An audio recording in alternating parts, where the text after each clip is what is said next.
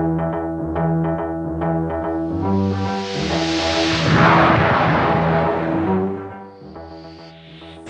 what's the big stick for, Jamie? Nothing's happened yet. Have you no sense? Have you forgotten what we saw in that time scanner? Don't. It was horrible. Right, well, I'm not being left without nothing to defend ourselves with. I'm afraid you're wasting your time, Jamie. Why? Unless I'm very much mistaken, these creatures are so big, they're going to see us long before we see them. Look out, Jamie!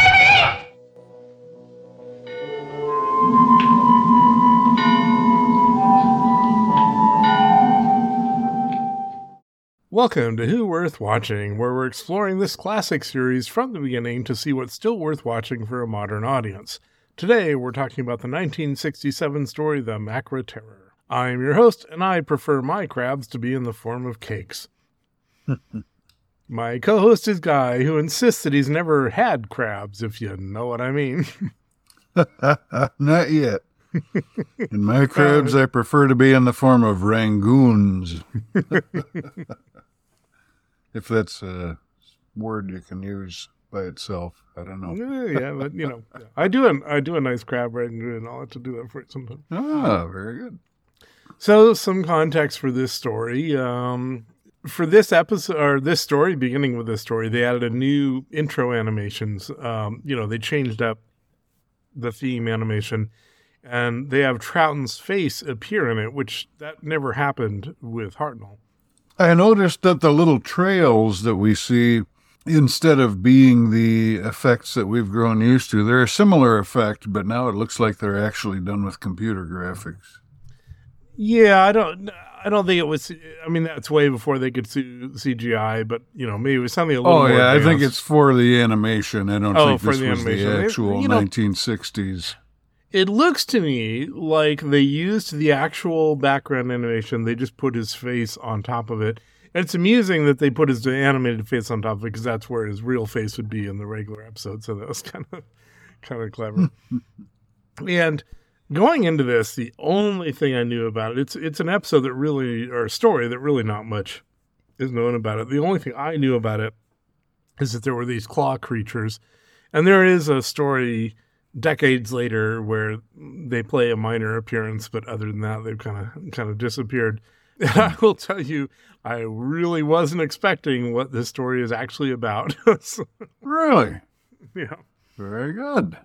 Yeah, well, it may not be too much of a shock to reveal that there are giant crab creatures, which is what we saw. A claw on the scanner, and I speculated it might just be a little pet hermit crab or something, but no, the scanner did what it was meant to do. It showed you what's going on. Amusingly, they built, it was like a room-sized thing for these. So I had to send you a picture or something. So the crab legs were like 10 feet long and stuff. I mean, these were really massive. Okay, well, we'll just head right into episode 1. All right. So a little bit unusually, at least in the animated version, we don't start out directly with a recap from the last episode. Instead, we see the TARDIS floating in space above a planet. Then we head into the recap, in which the Doctor decides to use the time scanner to look into the future, something we've never heard of before. And on the monitor, when he does this, Polly is freaked out by what last week I thought was a giant lobster arm, but it turns out to be a crab, which is a totally different culinary matter. And then we pan across a room and close in on a door. And one of the things I'll say, I mean, the animation grew on me. I initially wasn't too happy with it for some reasons, but over time I thought it was pretty good. One of the things I will say is that they put a lot of work into the directing of it. They're closing in on things, they're moving across things, or, there's a lot of flourishes they do that they didn't have to do. There's a few things I like about it. I like, there are a lot of little subtle facial movements, things like that. It's at a pretty high frame rate, I thought. I don't know exactly, but it's not like your typical anime type thing where you get like 6 frames a second or whatever it is. They're actually, it's actually pretty smooth, I thought. And we've seen this before, probably by the same studio, in past animations where the characters look almost exactly like they could have appeared in an episode of Archer, which I enjoy and think it has a good animation style. So a lot of good things I had to think about the animation. Yeah, I was annoyed because at first I thought Polly didn't look at all like Polly, and she's blonde, which I don't remember her being blonde before. Well, then I looked up shots from the story, and it does look like her. They made her blonde, and it pretty much does look like her. The issue I had with the animation is that the lines are kind of thin, and I'm watching it on a very high resolution, like laptop, right? And with the lines being that thin, there's this kind of shimmery effect that occurs sometimes where, it's just not working at that resolution. Oh. Which, like the last one we saw, the moon base, didn't have that problem. I mean, that actually, we didn't really talk about the animation in that episode, but they did really good animation. They didn't have that problem because they had sort of thicker lines, so you didn't have that. Yeah. The moon base animation was good, although I think it was definitely a different studio that did it. Different style. And I personally think overall I prefer this studio's stuff. Yeah, I'd say it's pretty good. That was my only issue, is just kind of the thin lines didn't work too well on a higher resolution thing. But other than that, it won me over time. There's a lot of expressiveness in the characters and such. Yeah.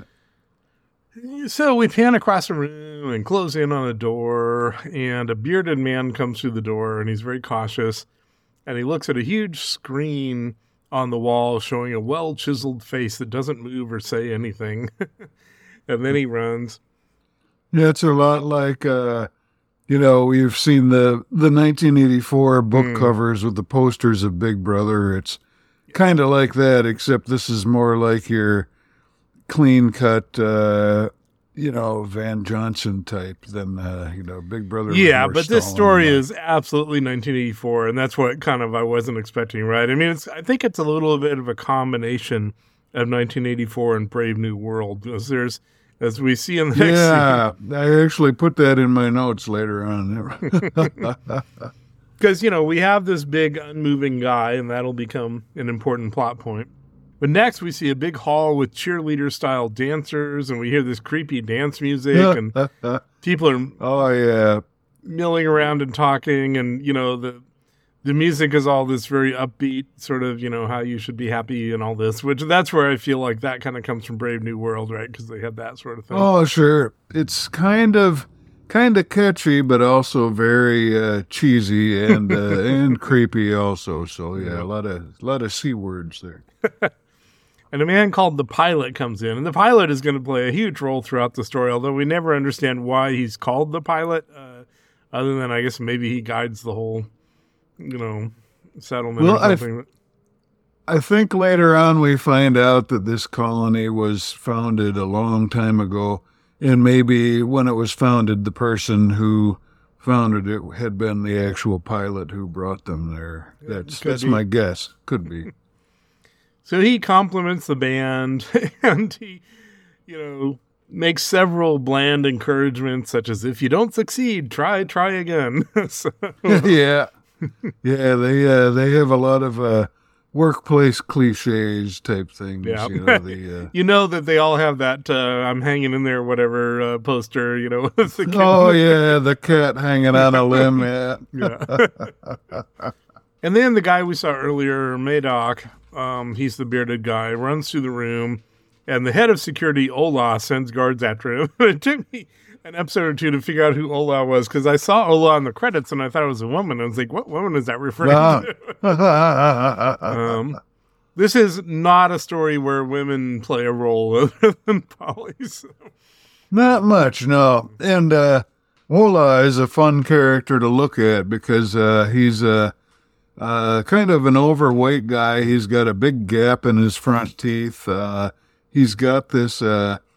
his eyebrows and hair remind me of almost of like the, not quite, but almost of the Mentats from the David Lynch version of Dune. Yeah, he's a striking figure in his own way, and a real jerk also. Next, we see an alien sand-filled landscape, and Madoc is running through it, and the guards are following him, and he hides behind a sand dune, and the TARDIS materializes nearby. The TARDIS always knows where to materialize to find trouble. And I didn't mention it when you mentioned that scene of the TARDIS hovering over the planet, because I think I was drinking some wine or something. But that was a pretty striking scene, because it's just like this police box floating there in the middle of space, and the way they drew it and sort of put in a little subtle drifting in there, I thought it was a pretty effective little and I think it's rotating, and usually when it's seen in space, it's rotating. And later on, I mean, this actually brings up a question, right, about how it travels, because sometimes it is presented as sort of rotating and flying through space, as it is here.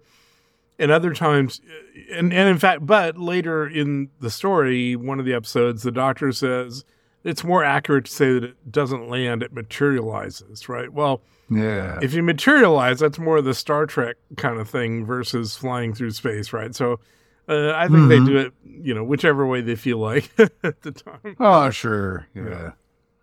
Because instead of doing everything in one jump, this suggests that this time it took at least two jumps, two over the planet and then two on the planet. Yep.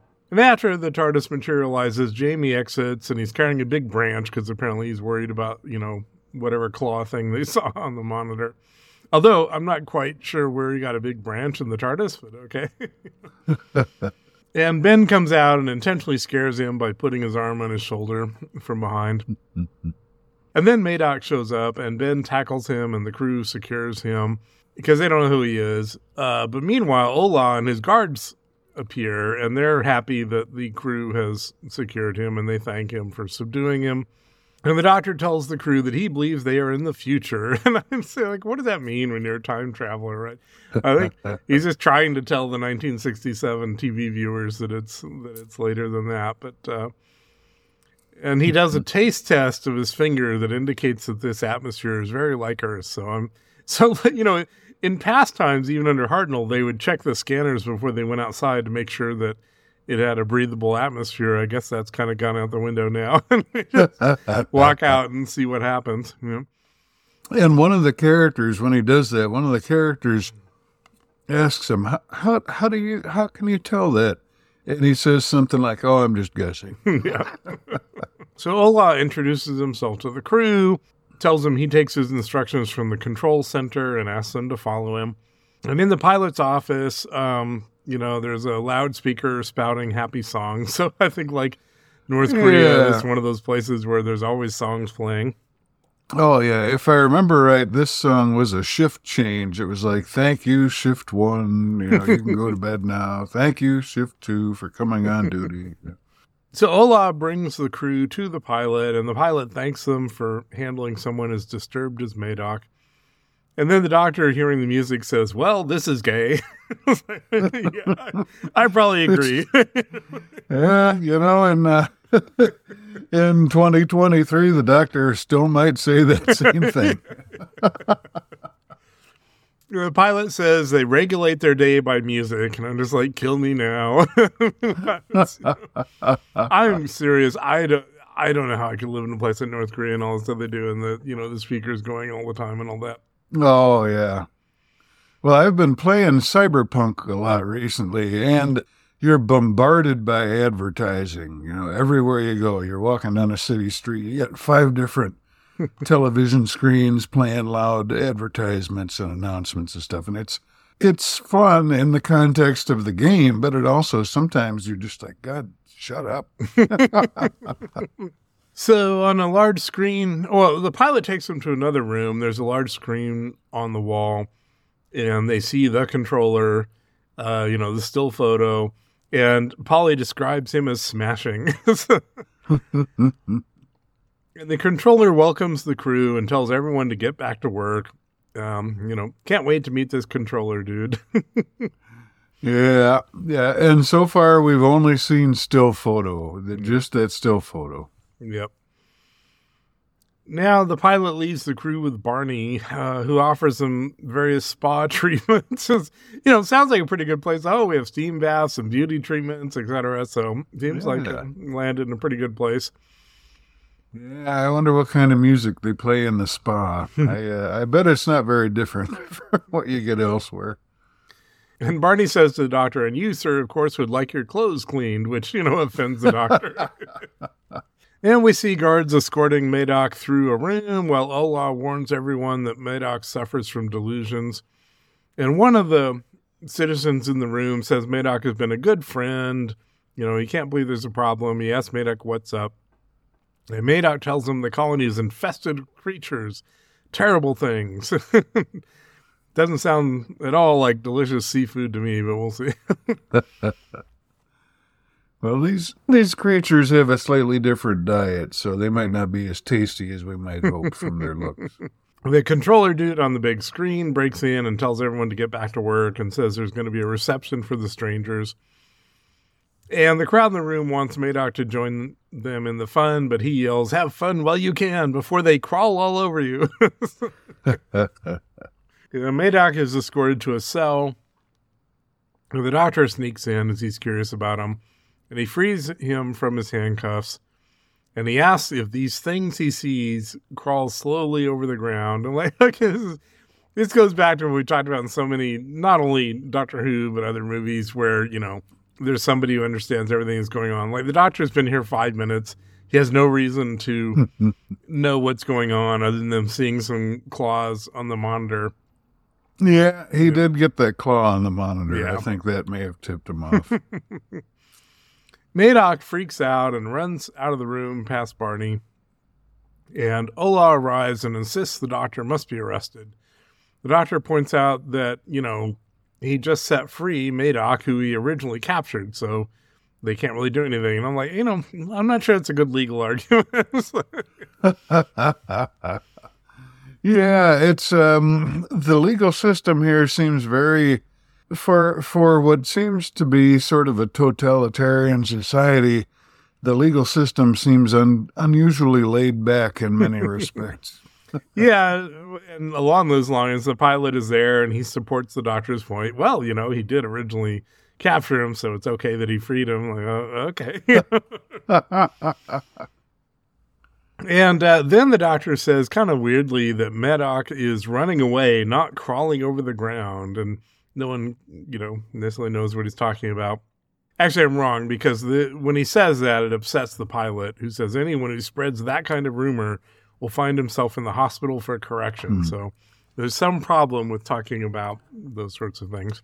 Yeah, and I think even at this point, we've had a few lines of dialogue that suggest that this Madoc isn't the only person who has had these delusions. And the pilot tells Ola to take the strangers to the labor center so they can learn more about the colony. And in a computer room, the controller appears on a screen and says there's no need for alarm, but Madoc has escaped, but he'll be captured by dark. Everyone should return to their work with renewed heart and energy. So, very reassuring message there. Oh, yeah. And the crew is being escorted around, and then they're told that the colony taps and refines gas, not for heating, but for many things. The colony depends on it, so they don't really say what the gas is for. Mm-hmm. And then there's some kind of oxygen supply emergency, and during that, the doctor sneaks off and finds Madoc again in hiding and says he wants to hear more from him.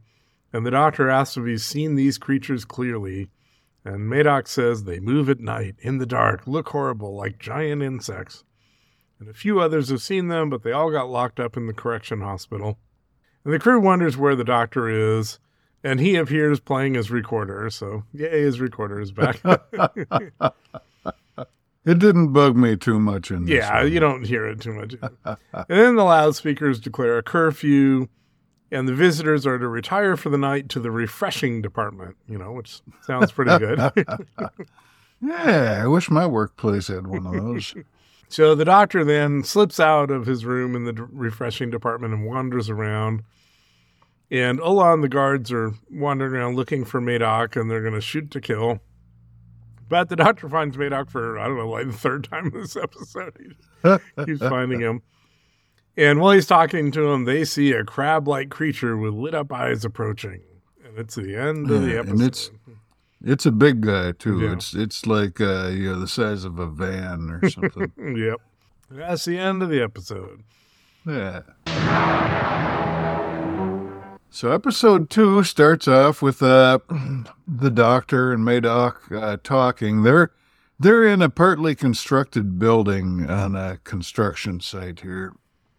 And Madoc is talking, and he's not even trying to be quiet, talking to the doctor, even though he knows the guards are after him, because he feels this is his vindication. Well, we both saw it. Surely they've got to listen now.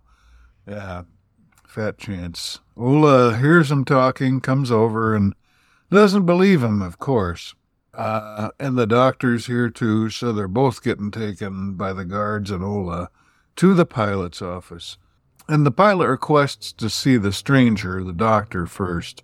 They may have a pleasant little chat in some ways, but the pilot tells the doctor that he's committed a serious crime because he's been associating with this fugitive. But then Ola calls up on the intercom. He says Madoc has made a statement that completely changes the situation. And Madoc testifies that the doctor wasn't helping me. He was trying to make me give myself up. And that's not necessarily what the doctor was doing, but he realizes that as long as he can stay free for now, that gives him a better chance of getting to the bottom of all this. So he plays along. And Madoc will be taken to the correctional hospital, and the pilot's optimistic that he'll get all fixed up and come back and be a productive member of society. And the pilot explains the history of the colony just a little bit. He says this colony was founded many centuries ago by our ancestors who came from the Earth planet. He says, our ancestors believed in the virtues of healthy happiness, and we have tried to keep their ideals alive. And, I've never seen it, but there was a movie called The Road to Wellville that I believe was about the Kellogg family, and there was some branch of the Kellogg family that, was very much into that whole healthy happiness thing. So that sort of came to mind. We might have talked about it before, but I mean, it's really weird if you dive into that. I haven't seen that movie, but if you dive into the history of that, because Kellogg's and the cereal was all about keeping young boys from having self-satisfaction. Or self-abuse, as some call it. Yeah. So it's really weird when you get into it. Huh. I've eaten a lot of oatmeal and stuff in my day, but that never really dampened my libido that I can recall. Different strokes for oatmeal. Different folks, I guess.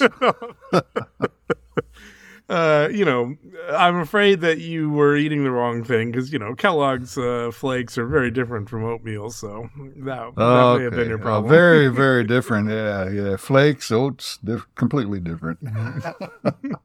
So, anyway, healthy happiness is the premise of this, and that's why we have all this cheerful music and so forth and so on. The doctor leaves, still a free man, and again on the telescreen we see the telescreen is the 1984 term for it, of course, but that's basically what it is. I presume it's whoever is using the telescreen, the controller or whoever, I presume they can see through it to the people on the other side.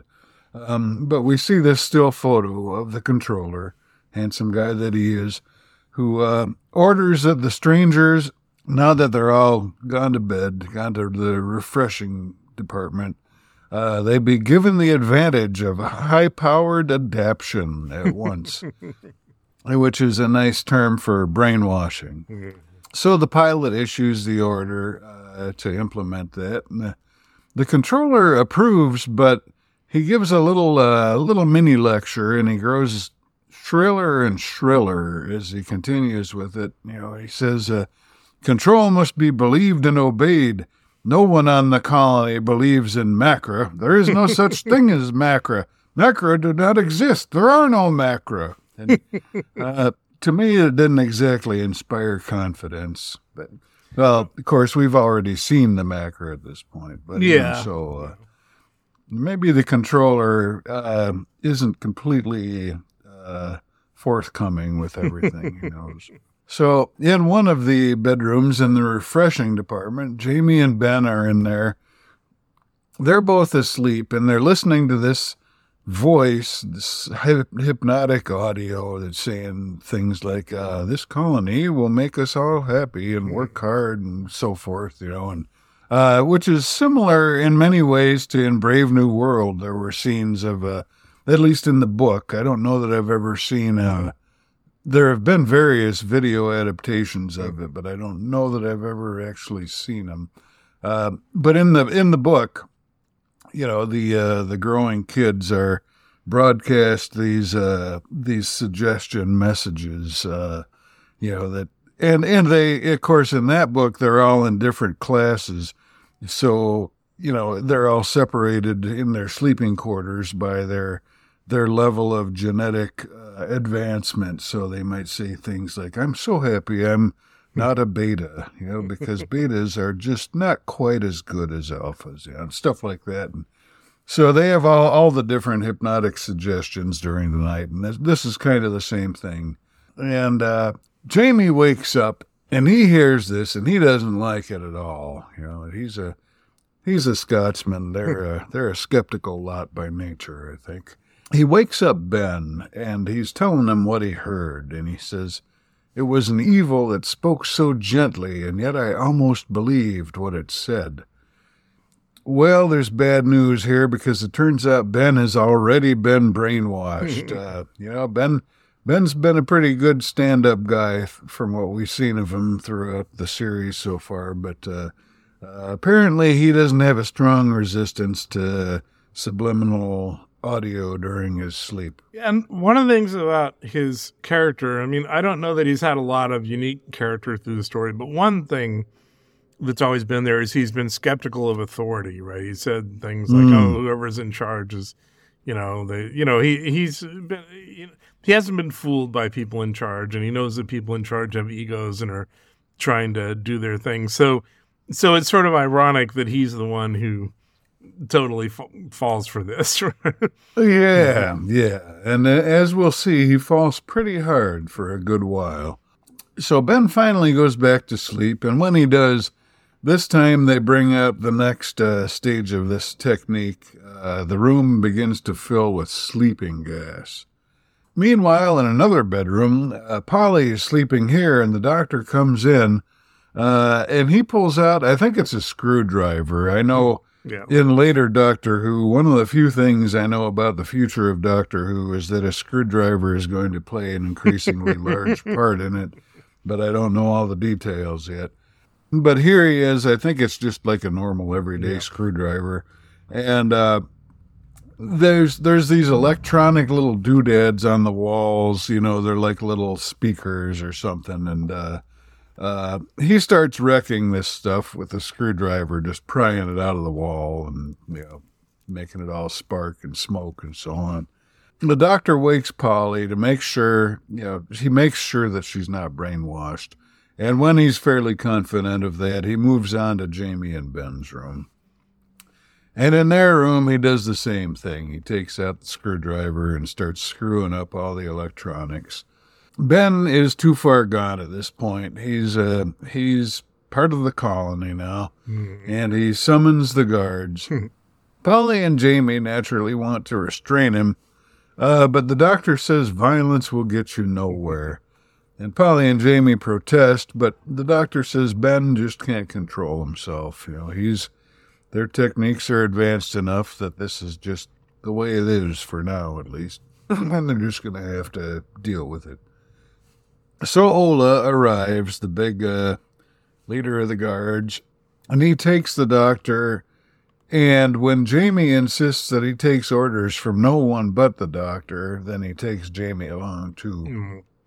In the hospital, meanwhile, Medoc is getting this hypnotic voice treatment, but it's not working on him. It's trying to tell him there are no horrible crab creatures here and stuff like that. And it's not taking hold on him. So the pilot is observing him, and he says, well, I guess all we can do is send him to the pits for life, which, there could be some middle ground, like maybe we can send him to the pits for a month or two and see what happens. But no, pits for life it is. The intercom summons the pilot. It's about the doctor, and he says he'll come at once. Back in the bedroom, Polly and Ben are alone in the bedroom now. But it turns out that Polly goes out exploring, and Ben protests because he's a good company man now. But she's not going to be stopped. So next, they're back at that building site where the doctor had found Medoc at the end of last episode and beginning in this episode, and where also the crabs had shown up, which is something to keep in mind for just a moment from now. Ben is looking for Polly here, and he finds her, and he says he's taking her to the guards. But she screams, and Ben turns around to see what she's screaming at, and of course there's nothing there. At least until there is. And it's, as you may have guessed by now, a giant crab. It grabs Polly in its claw, and it's a good thing these crab guys are gentle, because, these crabs, they look like they could chop you in half as easily as they could do anything else. He grabs Polly, lifts her up. Ben attacks it with a 2x4. The crab eventually drops Polly. I doubt the crabs actually have much in the way of nerve endings in their claws, so I don't know if that would actually work, but here it does. The problem now, though, is that while this crab retreats briefly, now a bunch of them are moving in.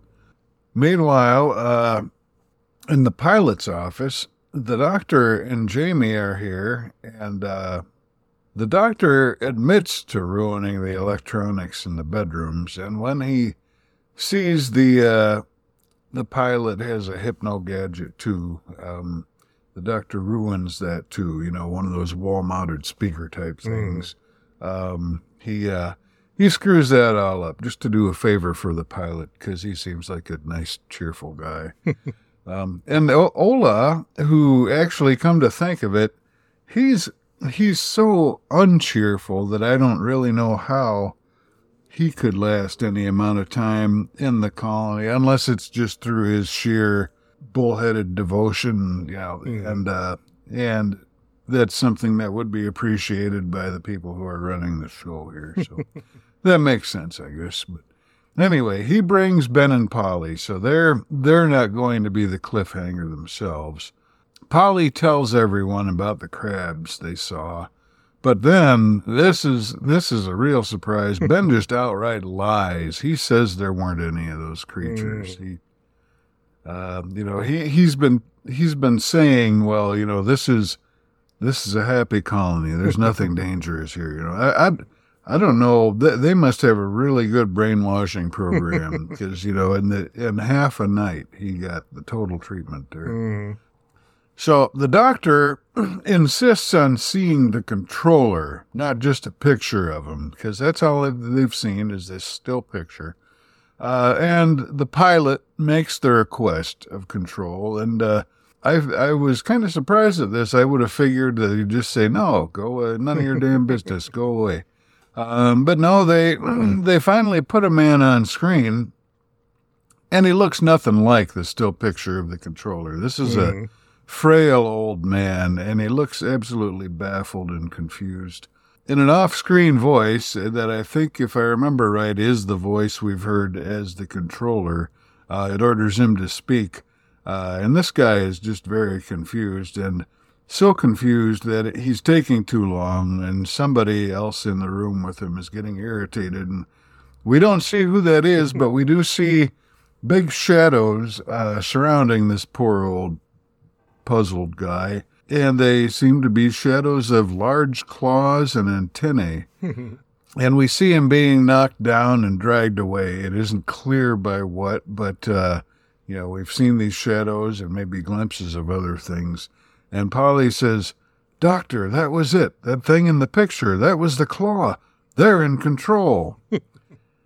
And that's our cliffhanger for this episode. Yep. So episode 3. So Polly yells that the creatures are in control. I don't know how she knows that. I mean, she's just seeing some shadows of claws and stuff. But anyway, she intuits that they are in control. So the pilot tells the pit, which is the control room of the gas mining operation, that the crew is being sent to them, and they must be put in the danger gang. I'd like to be in the danger gang. It sounds pretty cool, It's like the Bloodhound gang, but even cooler. Yeah. The controller appears on screen and confirms the pilot's order. And the controller says to the pilot, "You will forget all that has happened." I was like, well, that's a little weird because, that's going to be confusing more than anything else if he doesn't remember certain things. But anyway, because it's like other people are going to remember it, Oh, yeah. Well, that's, we've been talking a lot about some of the big dystopian novels here, and that was explicitly mentioned in 1984, the idea of doublethink. You believe things or don't as the situation calls for it, and what the party wants from you at that particular time. So, yeah, it's in keeping with everything else. So Ben shows up, and the pilot tells him he must serve the colony and keep watch on his friends, and he seems happy to do that. Meanwhile, Ola delivers the crew, minus Ben, to the mines, and they learn that this mine is for digging up salt that generates gases that are extremely valuable. And Madoc shows up, as he's been thrown out of the hospital and sent to join the danger gang. Now, it's a weird point.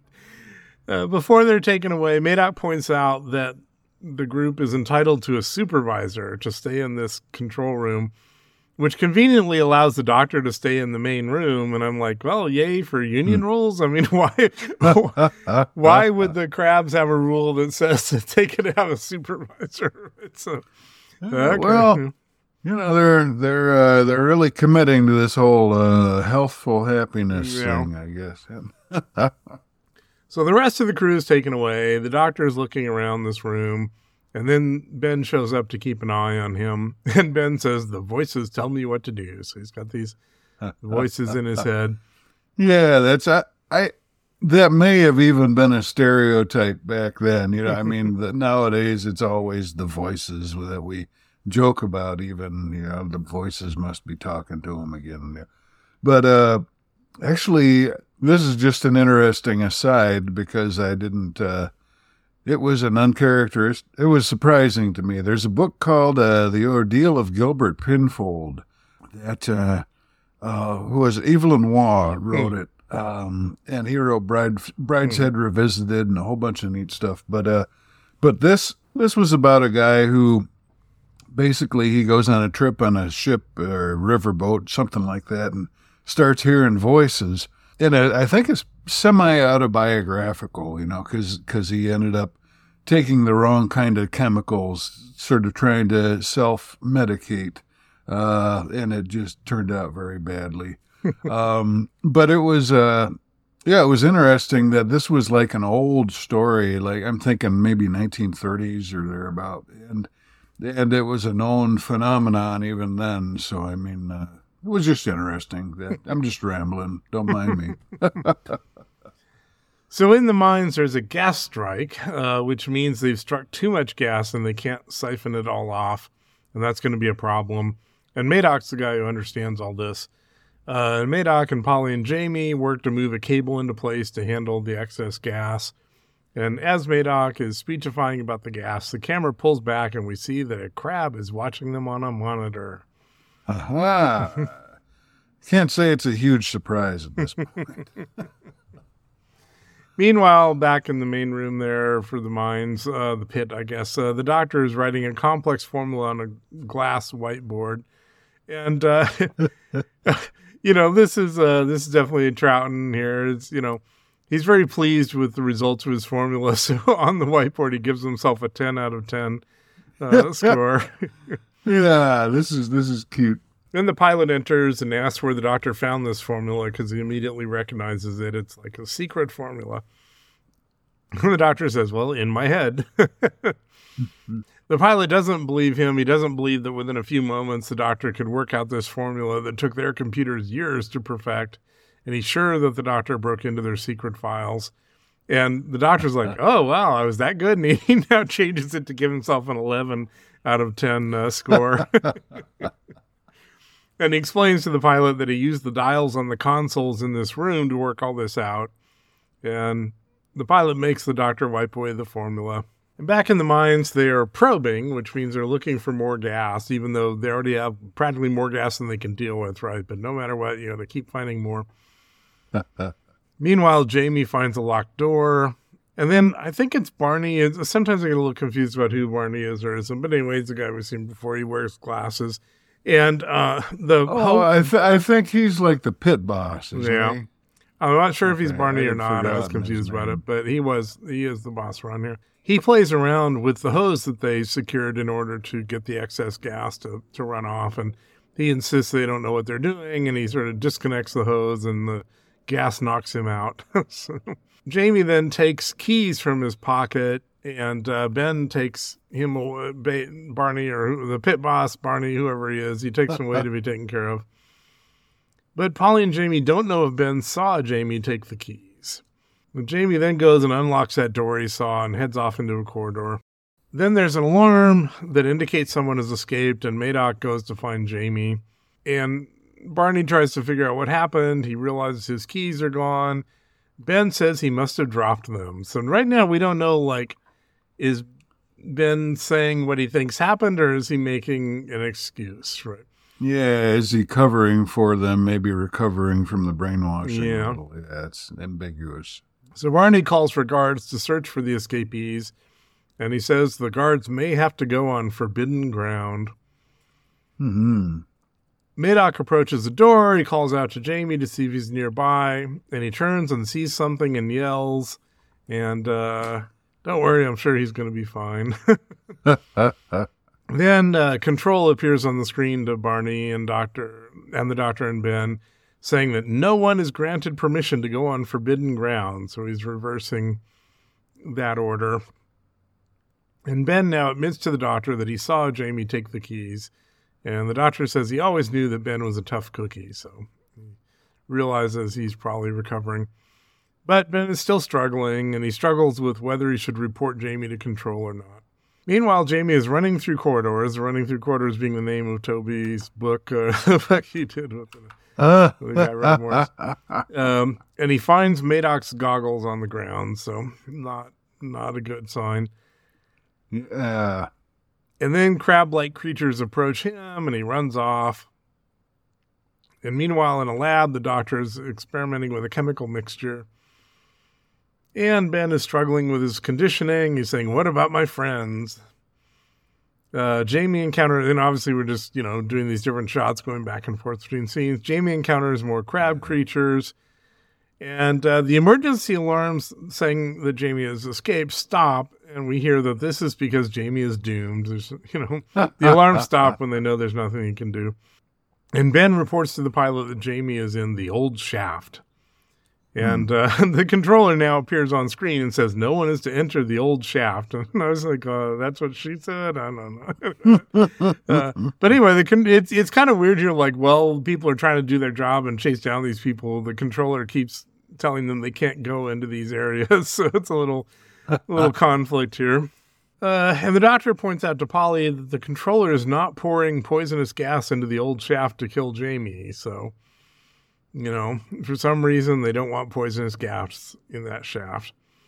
The doctor says the Macra have come up to the surface, but they don't have enough gas in the atmosphere of the surface to live, so they need it pumped up from down below.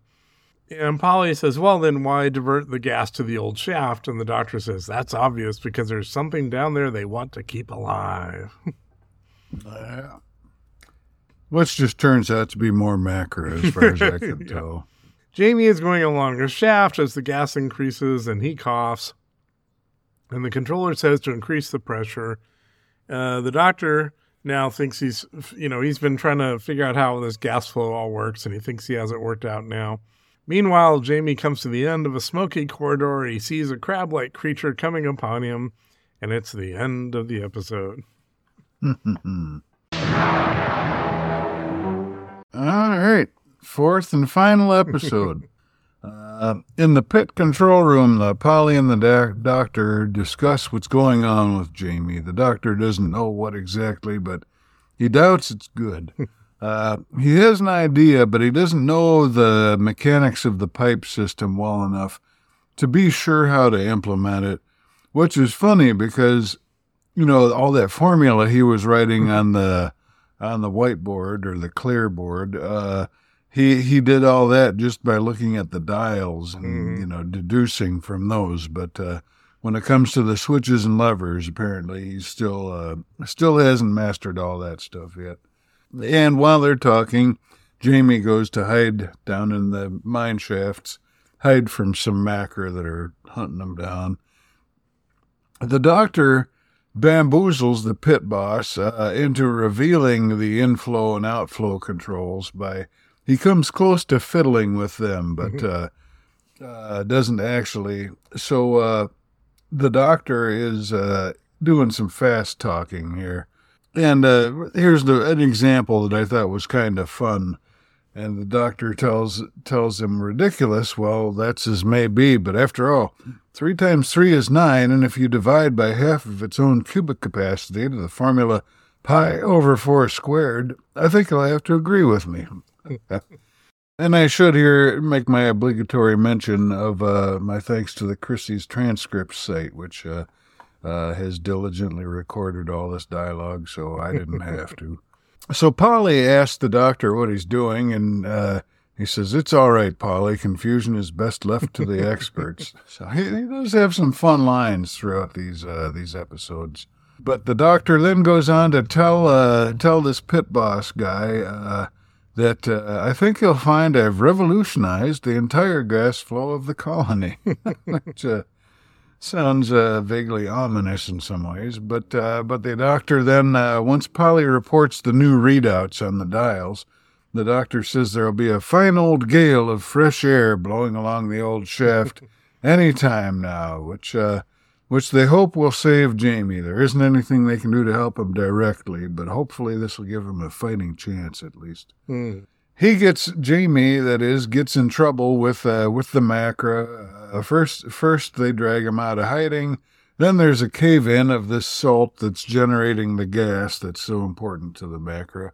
And the pit boss calls for guards, but the doctor has swiped his keys, so that buys them a little bit of time because they can lock the guards out for a moment. The fresh air, meanwhile, is flooding the mines, and Jamie revives while the Macra get weaker from lack of gas.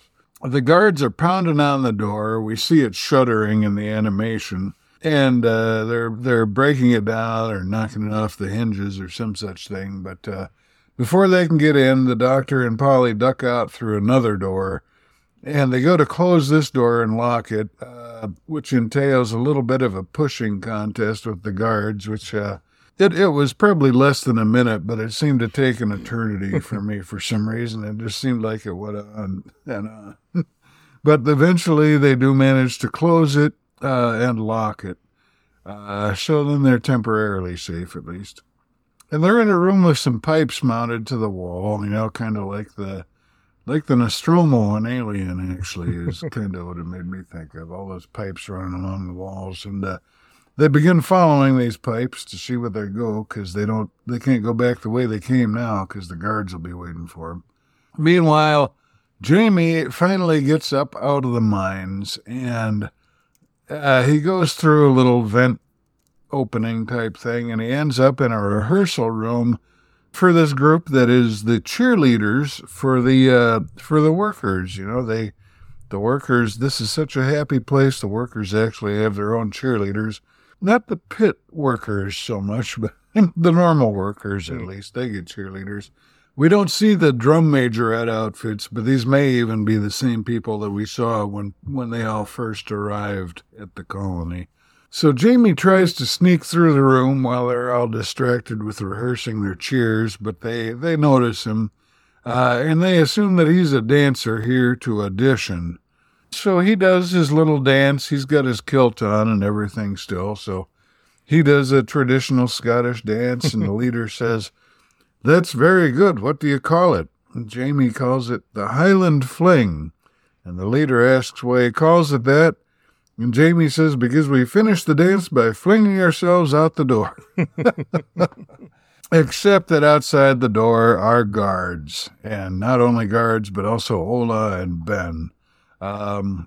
And Ben confirms that Jamie is one of the escaped strangers. Now, I doubt Ola needed much confirmation, but it always helps, I guess. And Ben then seems a little remorseful over this latest betrayal. You know, he seems to be having second thoughts about whether he should have done that or not. Meanwhile, following those pipes, the doctor and Polly find this round viewing window, like a porthole, that lets them look into a room. It's full of gas, and it's full of the Macra, the big crab creatures. Yeah, what amuses me here is that they're not just like monsters, roaming around a room. They're like attending to the equipment and looking at monitors. I mean, these are very intelligent crabs. Oh, yeah. Yeah, they're no slouches. And, I got to give them credit the way they've managed this colony up to this point, up until the disruption caused by the doctor and his companions. It's been clever, and it's, I hate to give the benefit of the doubt to authoritarian, totalitarian types, but, they've been relatively humane as totalitarians go. So, that's not an excuse, just an observation. So anyway, after a moment of watching, they see one of the crabs makes an announcement as the controller, in the controller's voice. So not only does that demonstrate once and for all that the controller is a crab, but also the content of this announcement indicates that the Macra need the gas to live. It doesn't mention the Macra, of course, but it makes it pretty obvious that that's the ulterior motive for all this gas mining stuff. Polly suggests to the doctor that they bring the pilot here and show him, and if I were on the spot there, I would think it was a real far-fetched plan, but the doctor thinks it'll work, so that's what they do. And back at the pilot's office, Ola has brought Jamie as his latest prisoner, but he's also kind of getting into it with the pilot. He's criticizing him pretty forthrightly. It's a real little tiff they're having, and just then the doctor and Polly walk in, and the doctor is at his most charming. He's getting in the spirit of the colony here, being just excessively cheerful to ingratiate himself, presumably. He greets Ben and asks him if he's feeling more his old self, and Ben says he is. So maybe that's a sign that he's starting to finally recover from the brainwashing. And I think also this was, at the time, it seemed like kind of a throwaway thing, but I think it might explain or help to explain some of the subsequent events here, because remember we had mentioned that the doctor, after sabotaging all those wall speakers with the subliminal audio and so forth, when he came into the pilot's office and confessed that he'd done that, he did the same damn thing to the pilot's audio output. So I'm wondering if maybe the pilot has already been slightly weakened by the lack of the hypnosis device in there. Makes sense. That's just a possibility, but it could explain what otherwise is a somewhat implausible change in direction. Although, then again, it could just be the pilot is like a guy of innate solid character. I don't know. There's a lot of possibilities. And, honestly, having seen 3 and fraction seasons of this show, sometimes you don't want to overthink it too much. So anyway, the pilot asks Ola why his guards didn't arrest these strangers because they're wanted. Ola says, I don't know, guards arrest them. The pilot says, that's no longer necessary. The doctor says, of course not. You can't arrest us. Now we've given ourselves up. That's against the rules. And I very much doubt that he knows all the rules or that that's even one of them. But, he seems to have a gift for making up rules that sound plausible or at least appeal to these people's tastes. Mm-hmm. So he gets away with it again. But when the doctor wants to take the pilot with him to show him something, Control bursts in on the intercom, and Control, of course, we now know is giant crabs. They burst in on the intercom to order everyone, and they specifically mention the pilot as included in this order. Everyone is to get back to work immediately. Control says, arrest the strangers. That is an order. All the strangers. And Ben says, that doesn't sound like a man in control. So I think Ben may be getting the final breaking down of his brainwashing here. Mm-hmm. Ola orders his guards to arrest everyone, but the pilot is still the big guy, and he exerts his authority.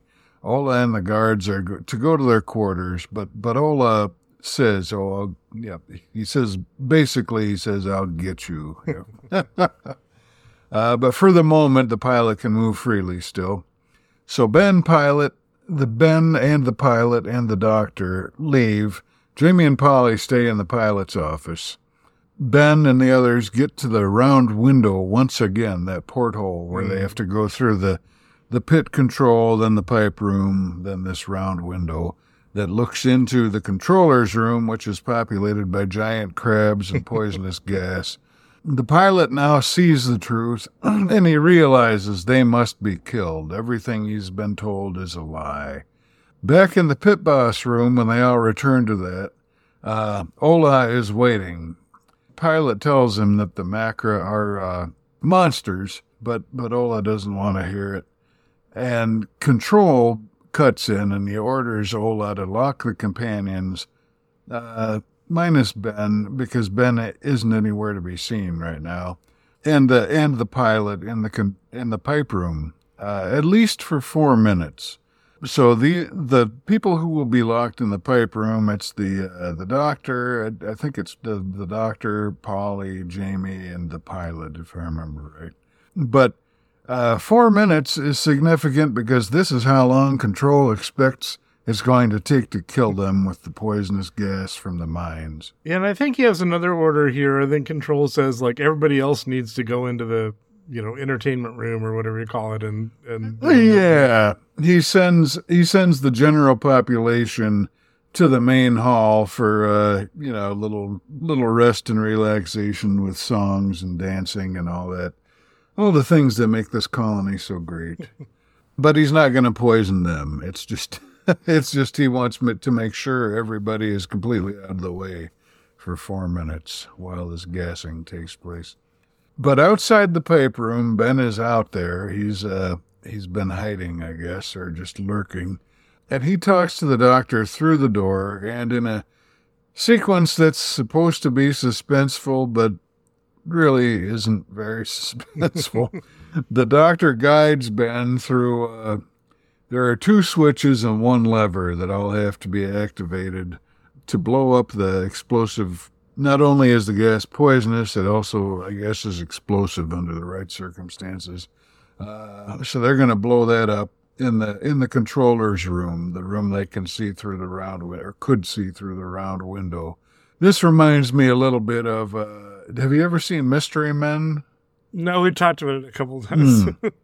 Yeah, it's one of my favorites, actually. Not top 10 favorites, but I really love it. I watch it every few years. And there's a scene where one of the big heroes, the big hero of this champion city, is imprisoned in the bad guy's basement, and he has to guide our less experienced heroes through the switches and levers that they have to pull to rescue him. And it doesn't turn out great. But it reminded me of that a little bit, except in this case, it does turn out great. While Ben and the doctor are doing all this, working out all the details, the controller, that is to say the giant crab, he's protesting over the intercom all the while, and he resorts to various little tactics like, this will increase the pressure to deadly levels for all the human beings in the colony, stuff like that. He's clever in his desperation. And I can't help but think it would be nice if they could have had a happy ending for this. Like, they say, we'll devote some people to just, digging up the gas that you guys need to survive, but you got to be better. Something like that. I don't know. But no, that's not how it works out. They blow up the controller's room, and the Macra menace is done for. So back in that big hall where we saw the majorettes in episode 1, we see them again, and we hear the catchy, cheesy, creepy music again. But now the pilot is fully in charge, and presumably everyone is fully unbrainwashed, but they still like this music. So, it may be a Pyrrhic victory in some ways, because they're not controlled by giant crab monsters anymore, but they've developed some bad habits. So the future of the colony, we don't know what the future is going to hold. At the moment, at least, everybody's happy and celebrating. The pilot announces that every year there will be a dance festival in the Stranger's memory, and the winners will be awarded the Stranger's Trophy. They never did bother to actually learn their names. It's they may be happy and healthy, but they're not terribly hospitable. Mm-hmm.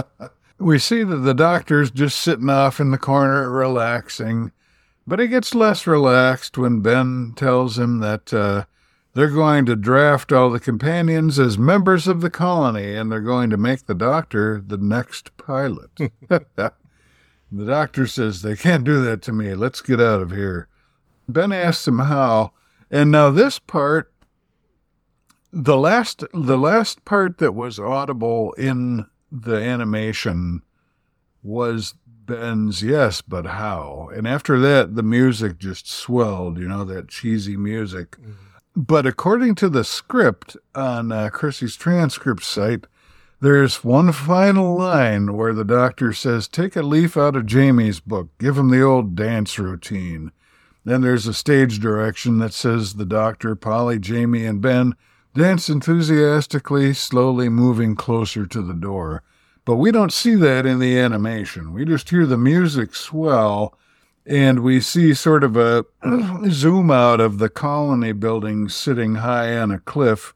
And to me, it was really a little bit sinister ending, because even though the doctor has gotten rid of the bad guys once again, and the people have a chance to determine their own future and so forth, we've still got, we don't know if those old habits are going to die, or do they even have any history books that might tell them about things like, the Enlightenment, or the idea of human rights, or capitalism, anything that might come in handy at some point. So I don't know.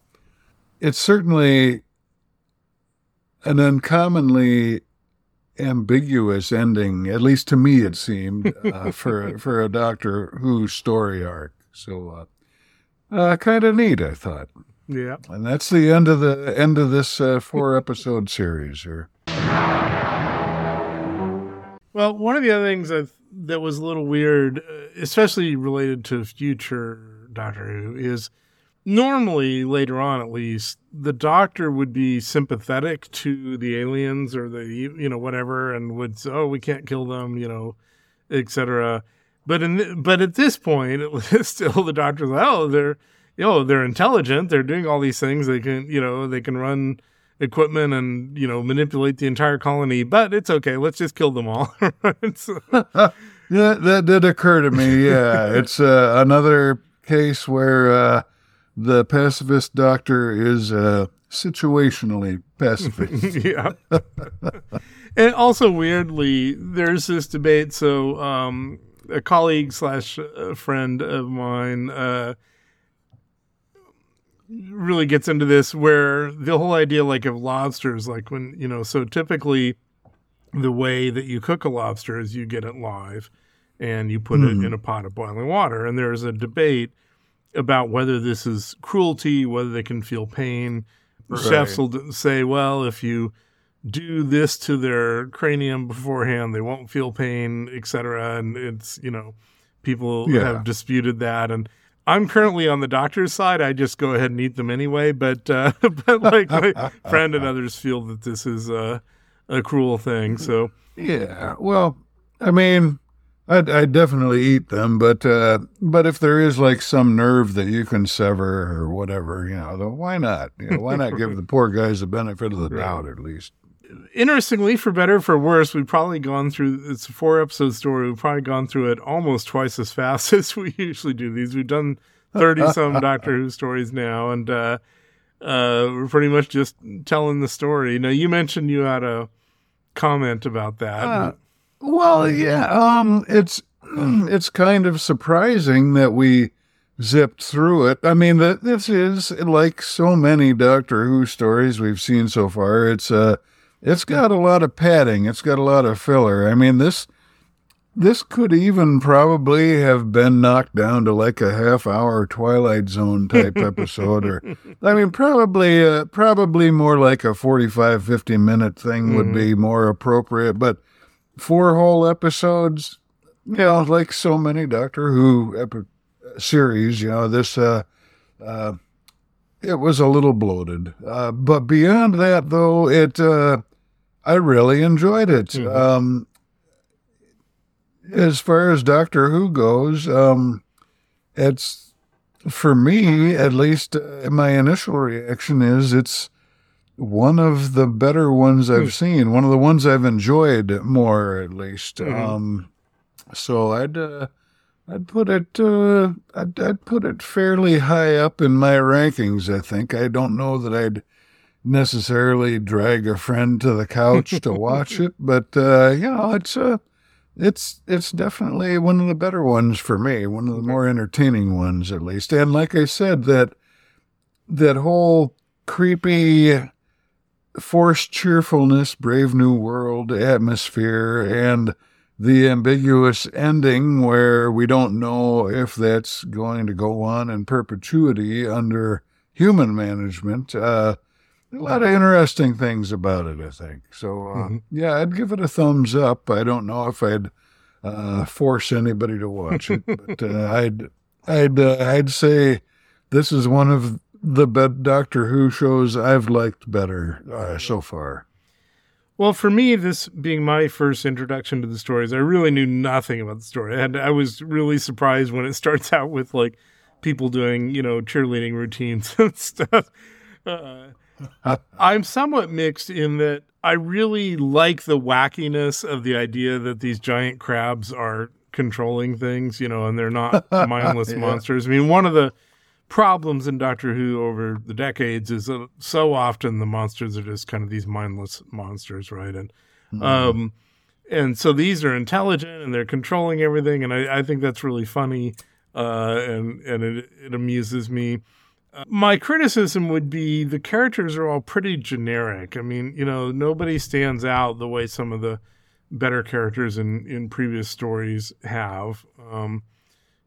I mean, I'd disagree a little with that. I mean, the Ola is, he's a huge asshole, and he's got, at least in the animation, he's got a very distinctive look that kind of suits the guy who's the chief of security being a huge asshole.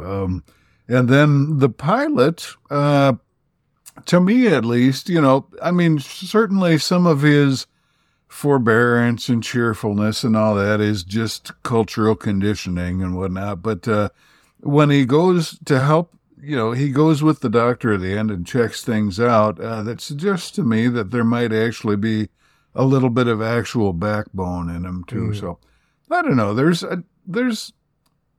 some interesting characters here, at least not the most fascinating ever, but there's some good moments, I think. Yeah. And I'm less positive than you, on this first watching.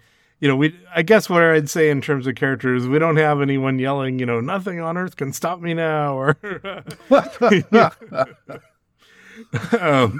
yeah.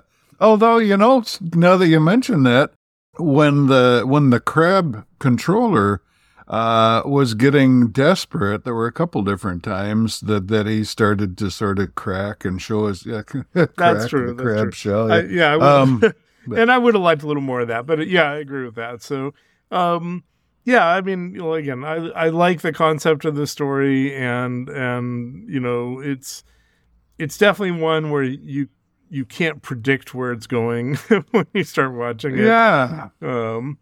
And there was a lot of the trite stuff. There's this magic gas that the crabs need, and there's a lot of typical Doctor Who shenanigans going on, but it was still fun, and that's the bottom line. Is what did I enjoy watching it? And I did quite a bit.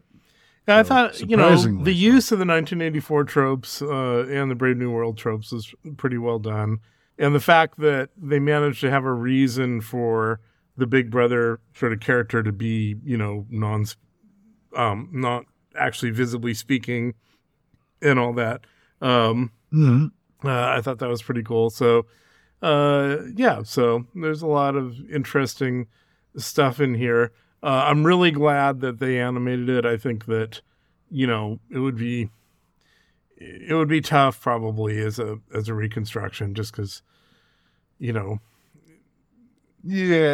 it would partly depend on how many pictures they have from the original show, I guess. And the other side of that is the animation no doubt was able to portray the crabs, much more dynamically than they probably could in reality. So on the one hand, we probably missed some really silly crab shots. But on the other hand, we got a little more probably realistic or, believable portrayal of the story. Yeah, there are moments when they're genuinely imposing. I didn't really mention it, but they've got these sort of vertical mandibles that have these giant fangs in them, and they're really and they've got these glowing eyes, kind of like something you'd see in an anglerfish or something. They're kind of creepy looking. And the fact that they also seem to have quite a bit of intelligence to go with that is just kind of it's a little weird. Makes them more scary. How crabs would have an understanding of the psychology of humans.